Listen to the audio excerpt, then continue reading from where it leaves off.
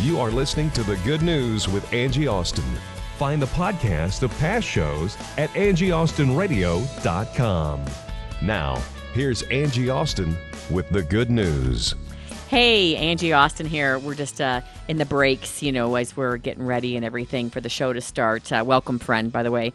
We just chit-chat, and we're talking about marriage and how, our husbands and ourselves, for that matter, are different people than we got married. And I was thinking about Donna. I couldn't hear you, and Michelle's gesturing. I'm like, I don't know. I was just saying, Donna was a teenager when she met her husband. Oh, yes. And talk about the changes you guys have been through being married. How many years now? Wow. We've been together 33, and December 9th, we're celebrating 29 years.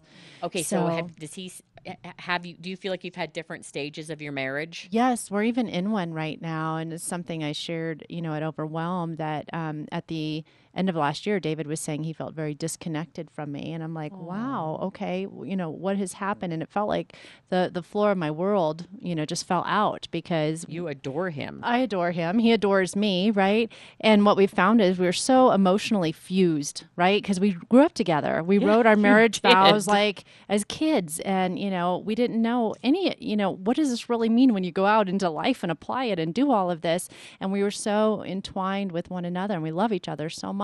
But, how do you get to a point where you get kind of disconnected, and how do you rediscover that and talk through it and communicate on the same levels? So, yeah, there's been this, just like you had said, the lakeside, I joke around. I said our marriage was Disneyland for a good 10 years, and now it's been like lakeside the last few years. Groupon. Yeah, with the Groupon. I said, yeah, good Groupon. There's like, you get one free drink, and but there's 5 of us. No, there's one free drink. That's all you got get. to all share it. But just that he's been under so much stress. But I know he's in there, and I'll see glimpses of him when I can get him away from the stress of work. But work has also made him more of a pessimist, and I'm not a pessimist. Right. So I'm always trying to look at like the bright side of life, and I like to play this little, like as a joke, I'll put this little bunny on the table that sings "You are my sunshine." He rolls cute. his eyes, because and his brother is a cop, so he also deals with that, a segment of society that sometimes is doing bad things. And so if you're all day long arresting people,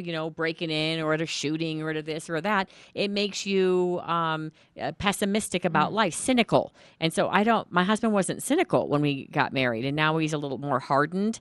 And so even though he's still my best friend, I've seen him change with the pressures and stress of having a startup for 5 years and having 30 employees, and other people maybe not caring about your business as much as you do, et cetera. And me being at home, still loving him just as much, but he needs more compassion from me than he did when he was younger. He was pretty happy-go-lucky, I think, when I met him, and very positive. Right. And that's something God gave me because I've been with my husband ever since I was 16 years old. So I was 15. Yay! Wow. So we've been together for, I don't want to get this wrong in case he hears it, but I forgot. We've been married for 16 years. I got a calculator here for you. But we've been together ever since we were 16. But I think we grew up together. And so when he's my best friend, so when those bouts come in our relationship where we kind of have to push through to stay connected, because you got to make sure you grow together. Yeah. Right. And in order to stay connected, and like you, Miss Donna, we're so emotionally fused. Yes. It's like when if I'm not feeling good emotionally, he can feel that. He'll keep saying, what's wrong, what's wrong, Yes. what's wrong? And I'm the same way with him. But for men, I think it's different because they feel like they're so strong and they can't really tell us when something's bothering them because of society. And sometimes depression for men comes out as anger. I didn't realize that. Right. Like, they're depressed, it can come off, they're angry. When they're struggling and really anxious and overwhelmed, and then you're like, what are you angry about? And then you like start to process it, and you're like, wait a second, they're not really angry, they're under a lot of pressure. And then it's like the top of a tea kettle when it gets heated up and it whistles. Yes. That's like when they yell. I think. And I went when my husband, when he had like 6 surgeries within 2 years after he was done playing, and Whoa, that's a lot. he was seeing so many doctors. He still is on so much medication, and it came across as he was so worried about his body and feeling like he kept apologizing, saying that he was sorry. He doesn't want me to have to take care of him. And that's a period that we really had to push through. Yeah. We really had to I push believe through it. that period because To go from playing football, being one of the strongest men in the country, in the world, one of the best athletes in the world, to then your wife has to take care of you because you have 6 surgeries, like back to back almost. That's a huge, like, reality slap in the face of, like, that recovery. That is tough. And then to have that role where you're taking care of him. So I was just saying that it's like we have different, like there's different marriages. I mean, even But though I we're can married to the relate same people, to it's Monique's. different stages. Yeah, because in 2008, Dave was doing very well, and he was an established builder and had his own business. We had 9 homes, 3 parcels of land, a huge bank account, and then 2008 hit, and we were left with $2 million properties. What are we going to do with all this? He lost his identity because he couldn't work anymore. And so like you, I had to step up and lead financially and then drag him along emotionally. And I didn't realize how depressed he was or how wrapped up in his identity and his work he was, And you so, think you're saving him, and he's feeling kind of emasculated, even though you Yes. had to. Right. I had to. But I what I'm seeing now is that I enabled way more than I should because we're so fused, right? It's like, he starts to feel bad. I want to rescue. I want to, okay, let me help you. We'll do this fix flip and I'll figure it out for you. And, it didn't let him step up as a man. and I knew that I couldn't rescue Andre. I knew that it was something that he had to do, Yeah. and God had to do, and he had to step up and be like, okay, God, here I am. Right. So, but God gave me at that time, he took me to the scripture where it says, wives, undergird your husbands. So I just went all out in prayer. I would be like, okay, God, you give me specifically what I need to pray. And we were talking about in the past two months what he was going through during that time. And I went back to what the stuff God had given me, and I was like, wow, because it spoke directly to what he was going through. Awesome. So it's like, although we were kind of disconnected at the time, God was in the center of it all. Right. So he kept us connected, and I was able to undergird him in prayer and just pray, because I'm not one of those people, like, even though when people see us, we may be together a lot, but we're not together 24/7. Are you sure about that? Yeah, I don't know. I've never actually. I've never seen the two of them separate. It's like no. Only in this studio have I ever seen them separate. Right. And he's waiting outside right now. Right. You're like the reverse Superman. Like you never see the one Lunch. without the other. We're going to lunch. We're going to lunch. So it's usually he's like, you want to go eat after this? That is so funny.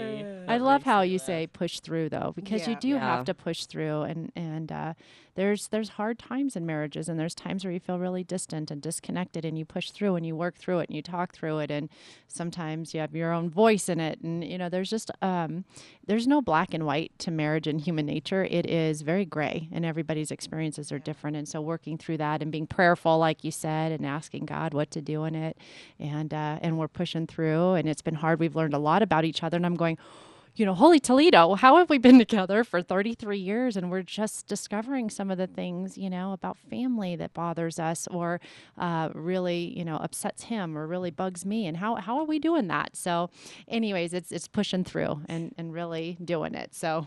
Because a lot of people don't realize that you change and you grow, and you have to keep that your spouse included in that. And we want to give you hope. So if you have been divorced or if you're having a tough time, this is not a judgment. This is a more of it's not always easy. And that, what did Dr. Phil isn't somebody I watch. My mom does know him again with the Dr. Phil mom. But he does say something about how you have to earn your way out. And so earning your way out means you do everything you possibly can to make it work, if possible, depending on the issue. There are certain things that you can't work out if there's domestic violence, et cetera. But that you have to please don't just give up, because I've seen marriages like even I think of like Kathy Lee Gifford.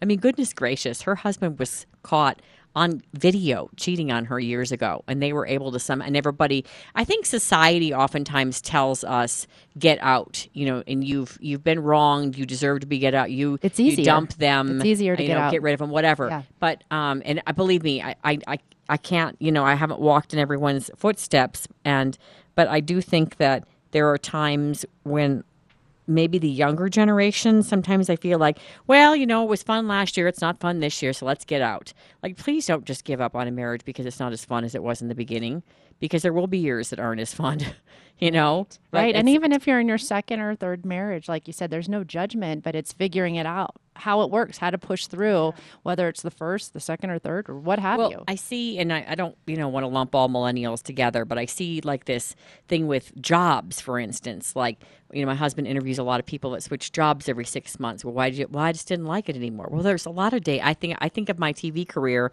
and how many news directors I went through, and some that couldn't stand me, and some that loved me, and some. I remember one hired me because he liked it, that he thought I was funny, and then he came to me and said, "Please don't be funny anymore." It's like, okay, that's hard for me because I'm very funny. You are funny. So I was like, okay, well, that's super weird. And then I think I told you guys later on, I found out that it was the guy above him, the general manager. His wife didn't like me. Oh. And so she didn't want me joking around on the morning show, which is what morning shows are for, I thought, to have a little fun. Dave loved you. Did he tell you that at Overwhelm when you guys got to talk? He's no, always your husband did not tell me that he loved me. He absolutely adored you. And when you went off air, he's like, oh, Angie is gone, and how am I going to see the weather and the news? And I mean, he followed you so much. He absolutely loved you, and you are funny. But do you ever do the that was funny? Because I do that, right? I'm like, that was funny, and David goes, if you have to tell somebody it's funny, it's not funny. Oh, that is. So I always tell my middle daughter that, because she is like, Mama, I'm so funny. I crack myself up. And I'm like, Amber, if you're the only one laughing at yourself, it wasn't that funny. And Alicia chimes in, Mama, I tell her that all the time. She's so funny.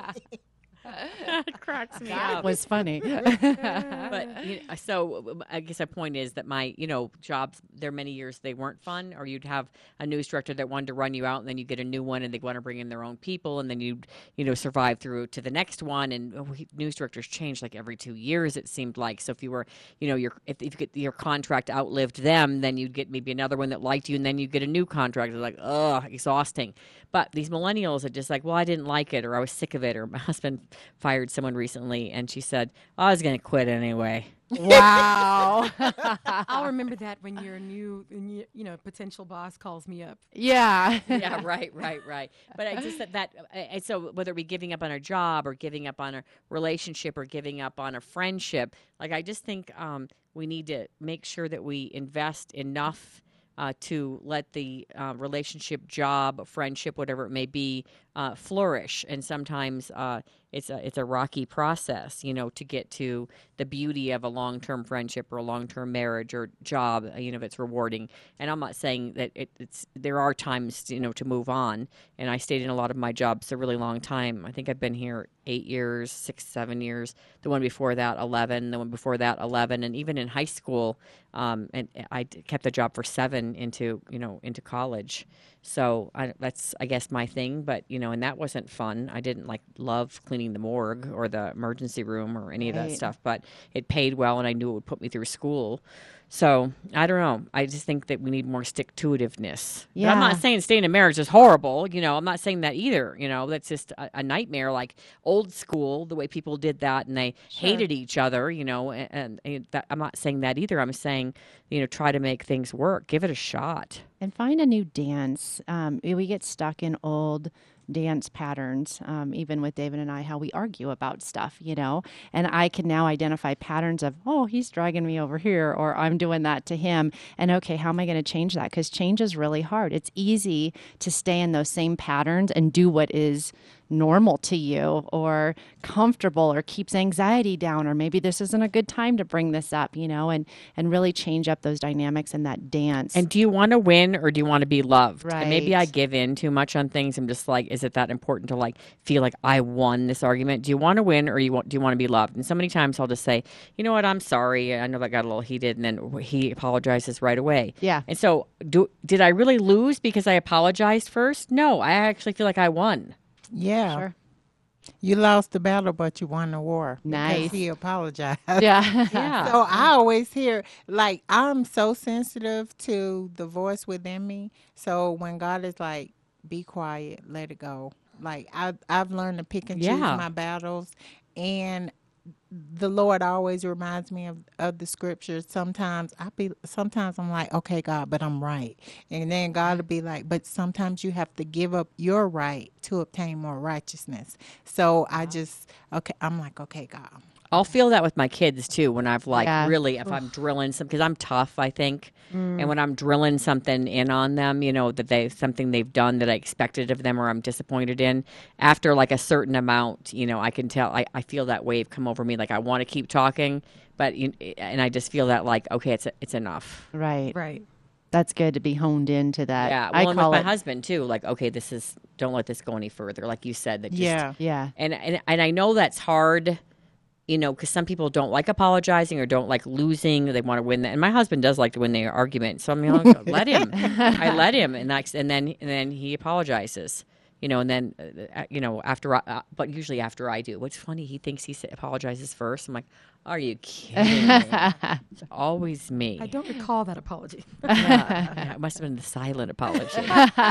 And your kids watch That's your right. interaction with your husband. Totally. Oh, my son and I have the biggest joke about the time. Didn't I tell you when Daddy, we were like headed out, for a vacation, and he goes, he said something to my son like, is my suitcase back there? And Riley's like, no, Daddy, it's not back there. And he's like, and he looks at me. He turns, he has the audacity to look at me. He goes, you didn't put my suitcase in the car? I'm like, what am I, the family mule? No, I didn't put your suitcase in the car. I thought you put your own suitcase in the car. So we turn around and drive all the way back. It was like another hour, right? Because we had to Wow. drive back and get Oh. it. And so he's all, huffy, and he walks in the house, and I turned around to Riley because he was old enough to understand. I said, Riley, watch how Mommy changes the whole day. Watch this. So he gets in the car, and I said, I'm really sorry that I didn't put your suitcase in the car. Sorry about that. Oh, no, it's okay. I should have done it. You're right. I'm sorry, too. And I looked back at Riley. Wink. And then we had a great trip, right? And I've shown him a couple of times when we're out, and we like adventures. I like family. I like family adventures. And so when we're out one of these adventures, I teach the kids like you can let the whole day be ruined, and you can ruin this beautiful sunset. And we're like up in the mountains, and we're at a lake, or wherever we are. You can let this whole day be ruined with a grudge, or you were wronged, or whatever. And I said the sign of a leader is if you can turn it around and just on a dime, just go, okay, let's move on from this. Let's have a good time. And many times I'll bring that up to them and show them how when Dad and I are maybe having a disagreement, how I'll change the whole tone and make a great day for the family by apologizing to him or whatever. And if that just is like the switch that allows him then to go, oh, well, she admitted that, then I won, I was right. Then he right away apologizes back. So, I'm sure it would be more difficult if you had someone who wasn't a nice person. And my husband truly is a nice person. Mm-hmm. So I think it'd be more difficult if you both really wanted to win and you were just going to battle it to the death, until, you won. But I don't like those silent treatments. I've had friends whose husbands didn't speak to them Or for passive days. aggressive. Yeah, and stuff. that's tough. Yeah. It's got to be fair. And I don't hear you saying sweep it under the rug or not talk about it because you've got a voice. So it's like, here's the problem. Okay, and I'm sorry this happened, and now we can move on and have a good day. And you gotta communicate. Right. If God is calling us into communication to have a relationship with Him, and He knows our thoughts and our hearts, but He wants us to voice it still, then what do you think about other relationships that you're in that people don't know your hearts, they don't know your thoughts, they don't know those innermost, deepest, darkest secrets? Communication is the key. Even if it's a hard thing that you have to talk about, communication is the key, because I believe, and God gave me this, when something is in the dark, it gives it room for it to grow. Yes. Oh, that's interesting. well, Like, if you and- don't bring it up. Yeah, if you Yeah. don't. We're Yeah. almost out of time. I do admit that we had the fish tank fight of 2013, but it's funny that I still remember the fish tank fight of 2013 because I don't want to have it again. Yeah. You know, and so like that's a joke with the kids that was our last big fight in 2013, the fish tank fight. Because I didn't want the fish in the first place. But anyway, with that said, there's no judgment, though, if your marriage didn't work. I don't want you to think that Absolutely. we're talking here about, like, oh, you should have made it work. No, what we're saying is if you're going through a rough patch right now, don't give up hope. Keep trying and do all you can. Look for help. Find a Christian counselor. Talk to a friend that really, you know, maybe is supportive of your marriage, making it work. But if you can't make it work, what I'm saying is, you know, just don't give up on everything in life, your job. And I just see a lot of millennials. It's a problematic thing, Right. giving up too easily. All right. Hey, if you want to reach out to us, go to angieaustinradio.com. We'll be right back. The good news of Jesus for you in high definition radio and streaming at 670kltt.com. This is KLTT Commerce City, Denver. This is a very special season, Christmas and Thanksgiving. But do you know that a short plane ride from where you're sitting right now, kids live in desperation? In the country of Moldova, a communist country, highest alcoholism rate on earth, and trafficked girls by the tens of thousands. Your giving today can transform an orphan's life from a life of being trafficked and used and abused up to 50 times a day into a princess of the kingdom of God. You have power in your giving today to change someone's life forever. KLTT.theorphanshands.org. KLTT.theorphanshands.org. Or phone number 1-800-205-7100. Philip Cameron for the Orphan's Hands saying we appreciate you and Merry Christmas. Hi, it's Angie. Hey, do you have a lot of things around your house you want to get rid of? My husband wants me to get rid of anything and everything that is in his way. 303-238-JANE. I love ARC. They help people in our community. Every dollar you spend helps, and everything you donate helps. 303-238-JANE. They bring a truck right to my house. I actually have them come every month or two, and it is so helpful to get that place cleaned out because you know what? My husband's a lot nicer to me when I donate things, and who better to donate to than ARC? 303-238-JANE. And arcthrift.org for a location near you if you just want to drop a few things off and do a little shopping. Arcthrift.org, shopping with a purpose. I love ARC. Rejuvenation on the Rocks is a cutting-edge medical facility in Greenwood Village that will help you look and feel your best. For years, Roxy O'Brien has been transforming lives using non-surgical, cutting-edge treatments like Botox, microderm treatments, facial fillers, and the revolutionary Cool Sculpting to help you look and feel the best you can. With these non-invasive and effective procedures, you will start to see a difference almost immediately. And right now, as a loyal Good News listener, you can get the Rejuvenation on the Rocks special of buy 3 treatments and get 1 Cool Sculpting treatment free. Plus, all through the holidays, Roxy is offering an additional 15% off any treatment just for mentioning Angie Austin and Friends. Plus, all new clients will receive a free microderm treatment with the purchase of a Cool Sculpting package. Call Roxy at Rejuvenation on the Rocks at 720-328-9094 or go to Rejuvenation on the Rocks, that's Rejuvenation on the ROX.com to schedule your special Good News holiday treatments, and be sure to tell Roxy you listen to Angie Austin and receive your special pricing deals. YMCA of the Rockies is the place to take your family. It's like a destination vacation in your own backyard. This year at SS Park Center, we'll be hosting family snowshoe hikes, backcountry ski meetups, outdoor winter survival trainings, winter ecology hikes, and much more. We'll have guest speakers, excursions for every level of experience, and demos by popular mountaineering equipment brands. Visit ymcarockies.org for more information. That's ymcarockies.org.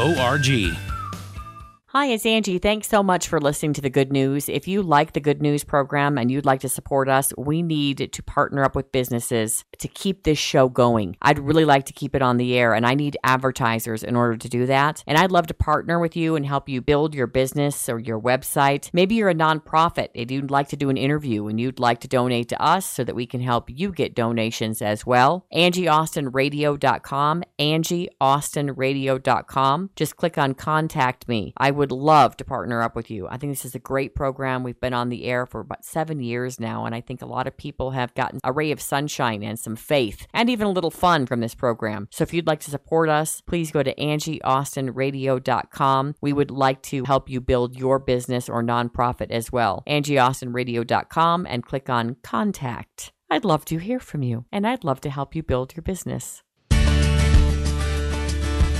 Hello and welcome back to The Good News. This is producer Dave. I'm sitting in for Angie Austin. This is our next installment in this new series of interviews we're going to be able to do, where we found this vein to a bunch of books that we thought our listeners, all our Good News listeners, are going to really like all these books. And a lot of times the schedules just won't line up. So Angie has given me permission to sit down with some of these authors and really dive deep into the ideas of these books, and hopefully we'll get you all out there listening and you all there thinking about all these different topics and everything that's going on with these books. And so today I have a very special author, Dr. Rob Reno. He wrote this book called Visionary Parenting, Capture a God-Sized Vision for Your Family. It's this book.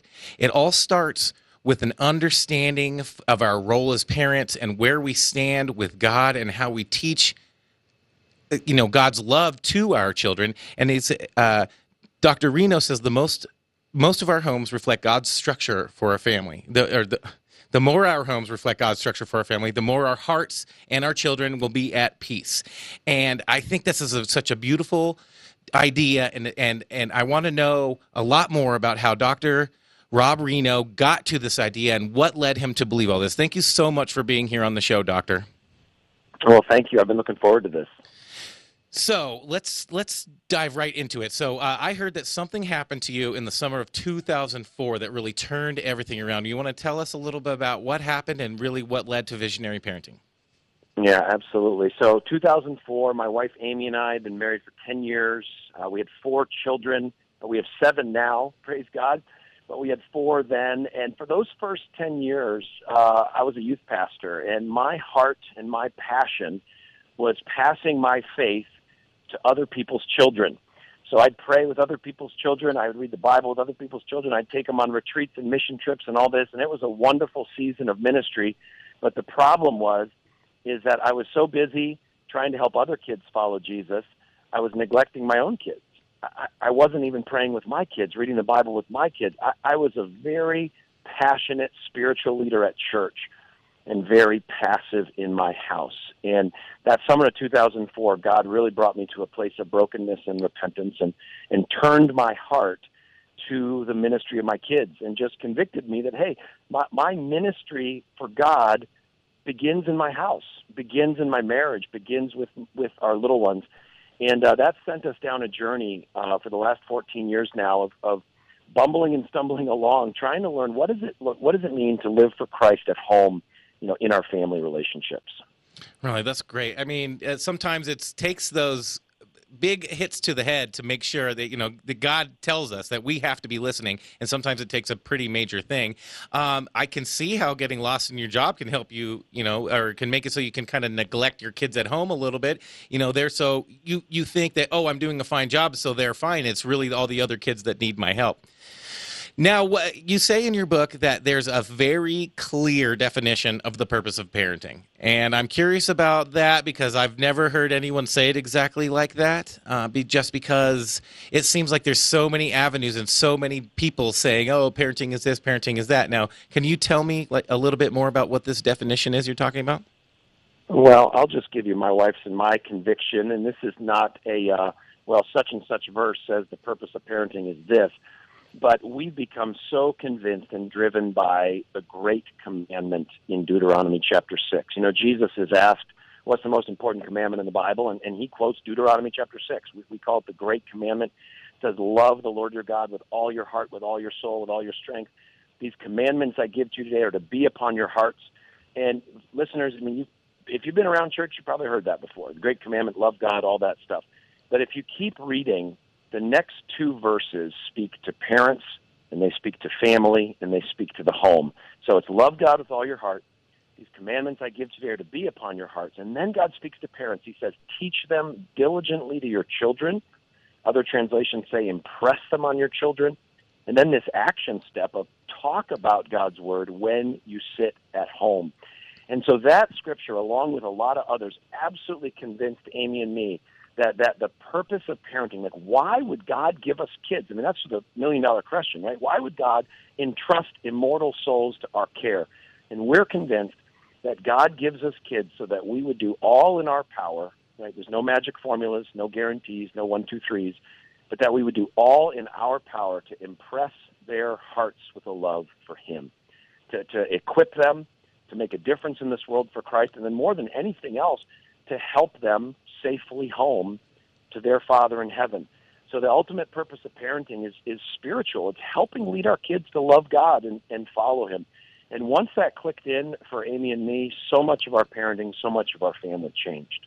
You know, this is a topic we talk a lot about on the Good News, and we talk a lot about parenting and what our role is and where we are, and it always comes back to that, is we need to teach our kids the love of Christ, because otherwise, where are they going to learn it? They're not going to learn it. And I think that's something that you've said is a lot of people, I think it's like the chances of giving your heart to Christ after you're 21 are so low that it's so important for you to teach your kids during the formidable years.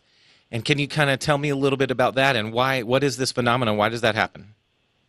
Sure. Well, in the 20th century, we really entered an age of delegation parenting, where if you wanted your kids to learn math, you got them a tutor. If you want them to learn basketball, you got them a coach. If you want them to learn Jesus, you take them to Sunday school. You take them to youth group. And the parent really became the one who just dropped their kids off at all the experts who were responsible to teach them stuff. And listen, I love basketball, I love piano, I love youth group, all that stuff. But when it comes to the spiritual training of our kids, man, you lock yourself in a room with the Bible and you find out that mom and dad and grandma and grandpa are the primary spiritual trainers in the home. I mean, this just is not a job that we can delegate to anybody else.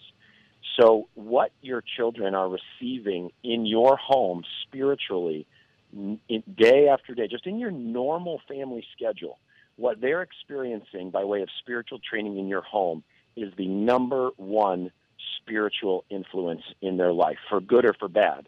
And so visionary parenting is all about helping parents catch a vision for that, and then just to take some small steps forward. Well, how can we make our home a center for discipleship? I know it's a Christian-y word, but how do we make our home a spiritual transformation center so that our kids will follow Jesus?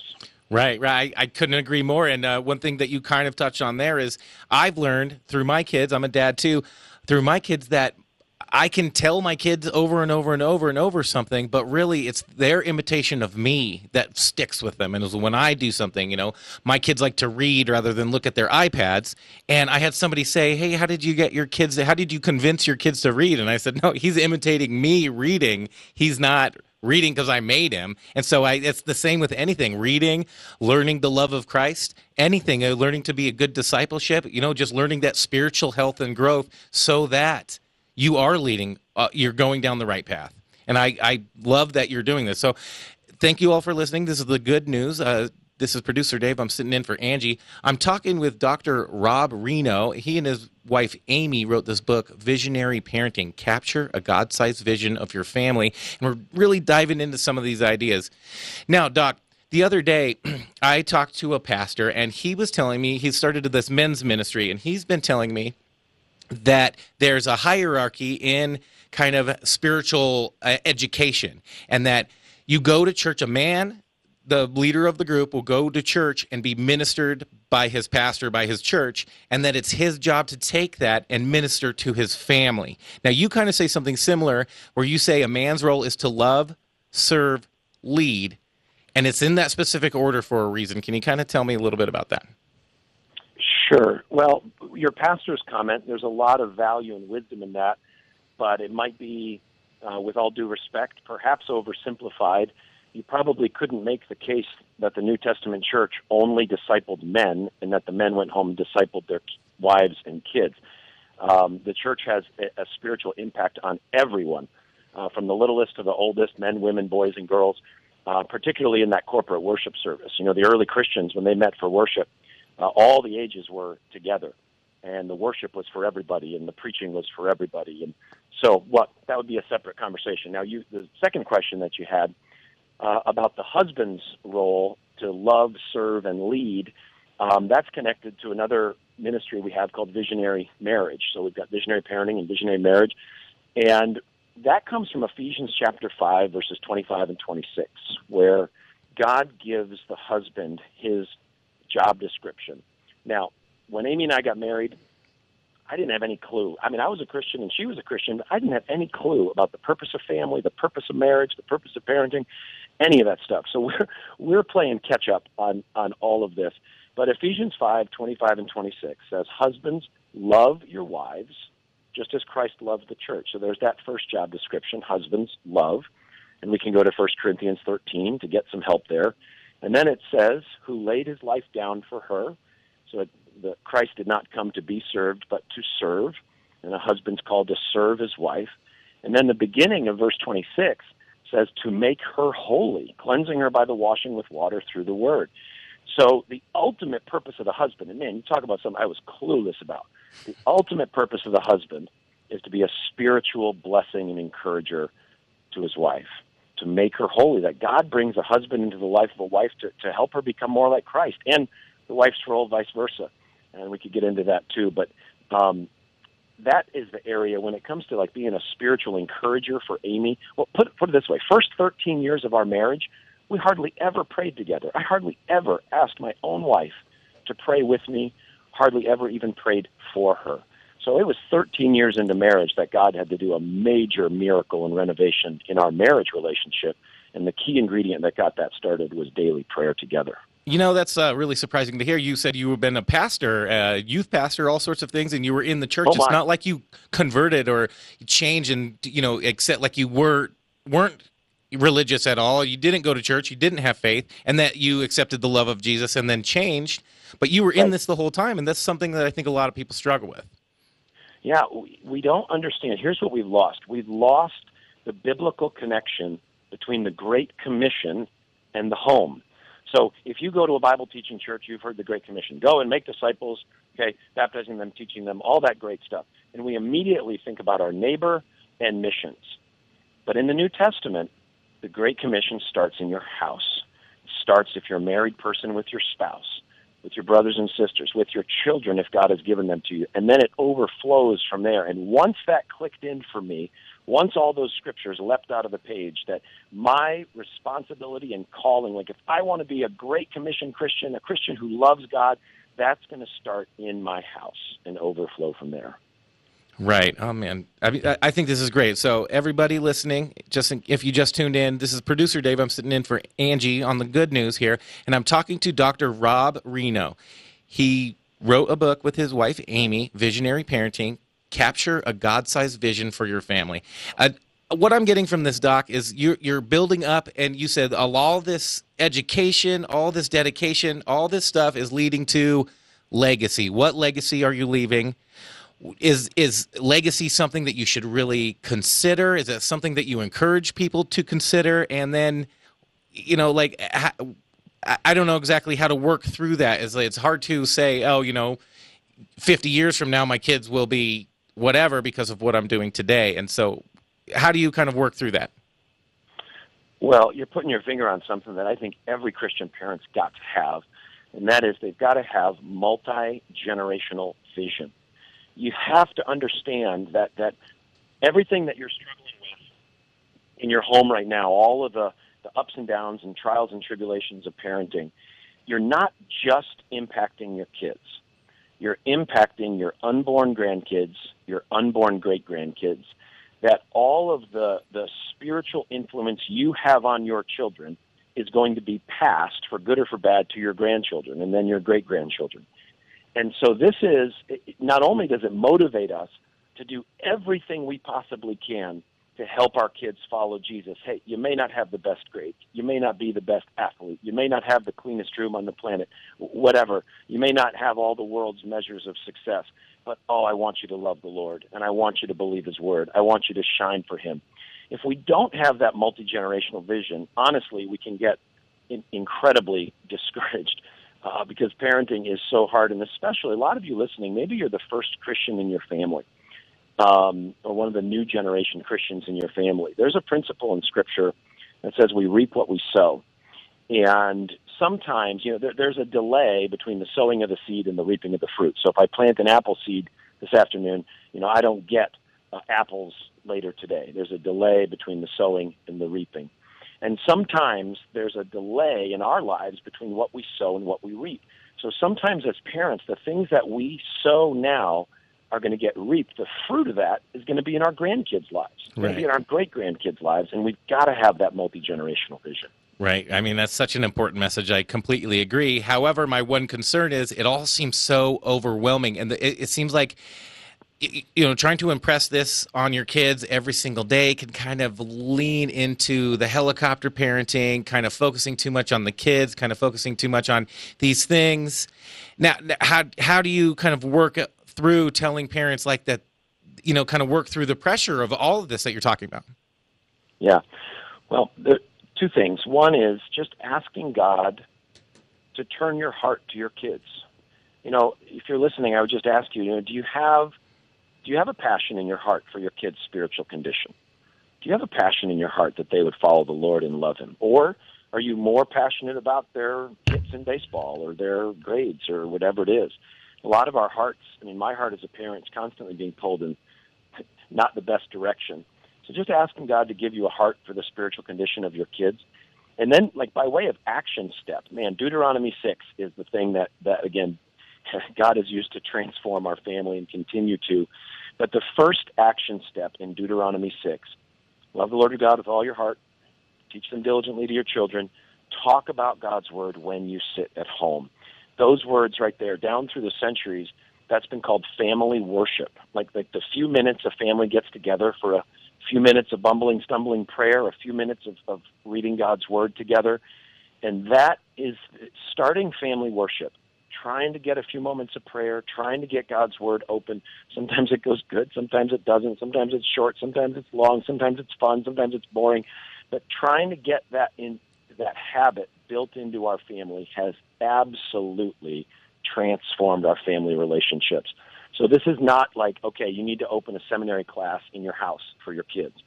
This is, let's ask God to give us a heart for the spiritual condition of our children, and then let's ask the Lord to help us to start to put into place some of these biblical practices, beginning with this practice of family worship in the home. And in the Visionary Parenting book, we have a lot in there on how to pray and read the Bible at home without killing each other.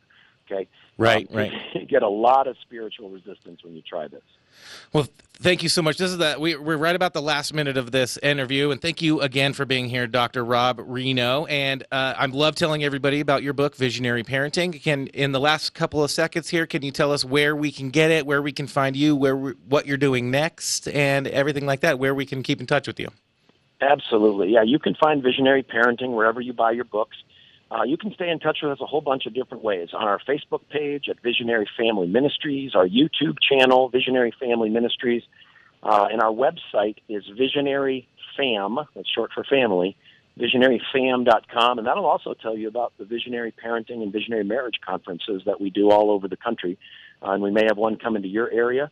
And if you don't see it in your area, then drop us a line and let's talk about doing one, because it would be great to come to your community, strengthen families, strengthen parents, strengthen marriages for this kingdom vision we've been talking about. Well, thank you again for being here, everybody.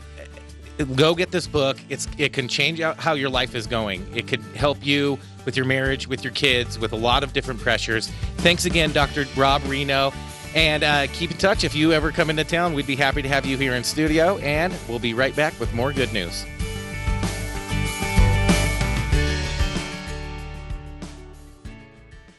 God's Glory boxes were started to help spread the glory of God, support Christian artists, and feed the hungry. At God's Glory boxes, they get things from artists worldwide who share their love of God through their art, like paintings, jewelry, t-shirts, and pillowcases. Here's how it works. Go to the website godsglorybox.com. Choose a 1-month, 3-month, 6-month, or 12-month subscription. Use the promo code GOODNEWS5 for $5 off a 1-month subscription or GOODNEWS10 for $10 off a longer subscription. You can get God's Glory boxes for yourself or as a gift, cancel whenever you want, and the best part is that for each box sold, God's Glory boxes will donate 5 meals to hungry people in the community. Help spread God's glory today by starting your subscription at godsglorybox.com. And remember to use the promo codes GOODNEWS5 or GOODNEWS10 to take advantage of your special Good News discount. All right, I have Melissa. She's an ambassador with ARC. You know I love ARC. I get great deals there, but the money goes back to the community and helps so many people. Melissa, tell me about ARC. ARC is just an amazing foundation who helps people with intellectual disabilities, and it's just amazing. I love working there. I've worked there for almost 5 years. Well, and I feel like there's a family environment there. Now, when I shop at ARC, we always say shopping with a purpose. So let's say I spend $10 at ARC, but how does it help other people? When you buy stuff at the ARC, it helps people with intellectual disabilities. It helps the community. I like working at the ARC thrift store. It's really fun. So I think you have such a fantastic personality. I think one of the best things about ARC are the ambassadors like yourself, because I think you guys are the heart of the organization, and I find so much positivity and encouragement, and I want ARC to come to my house with a truck. What do I call? You call 303-238-JANE. Again, the number is 303-238-JANE. The website is arcthrift.org. Again, it's arcthrift.org. You rock, Melissa. Thank you for coming in to talk to me about ARC. They rot in institutions for years, sometimes for decades. At 16, they're given a ticket, a bus ticket.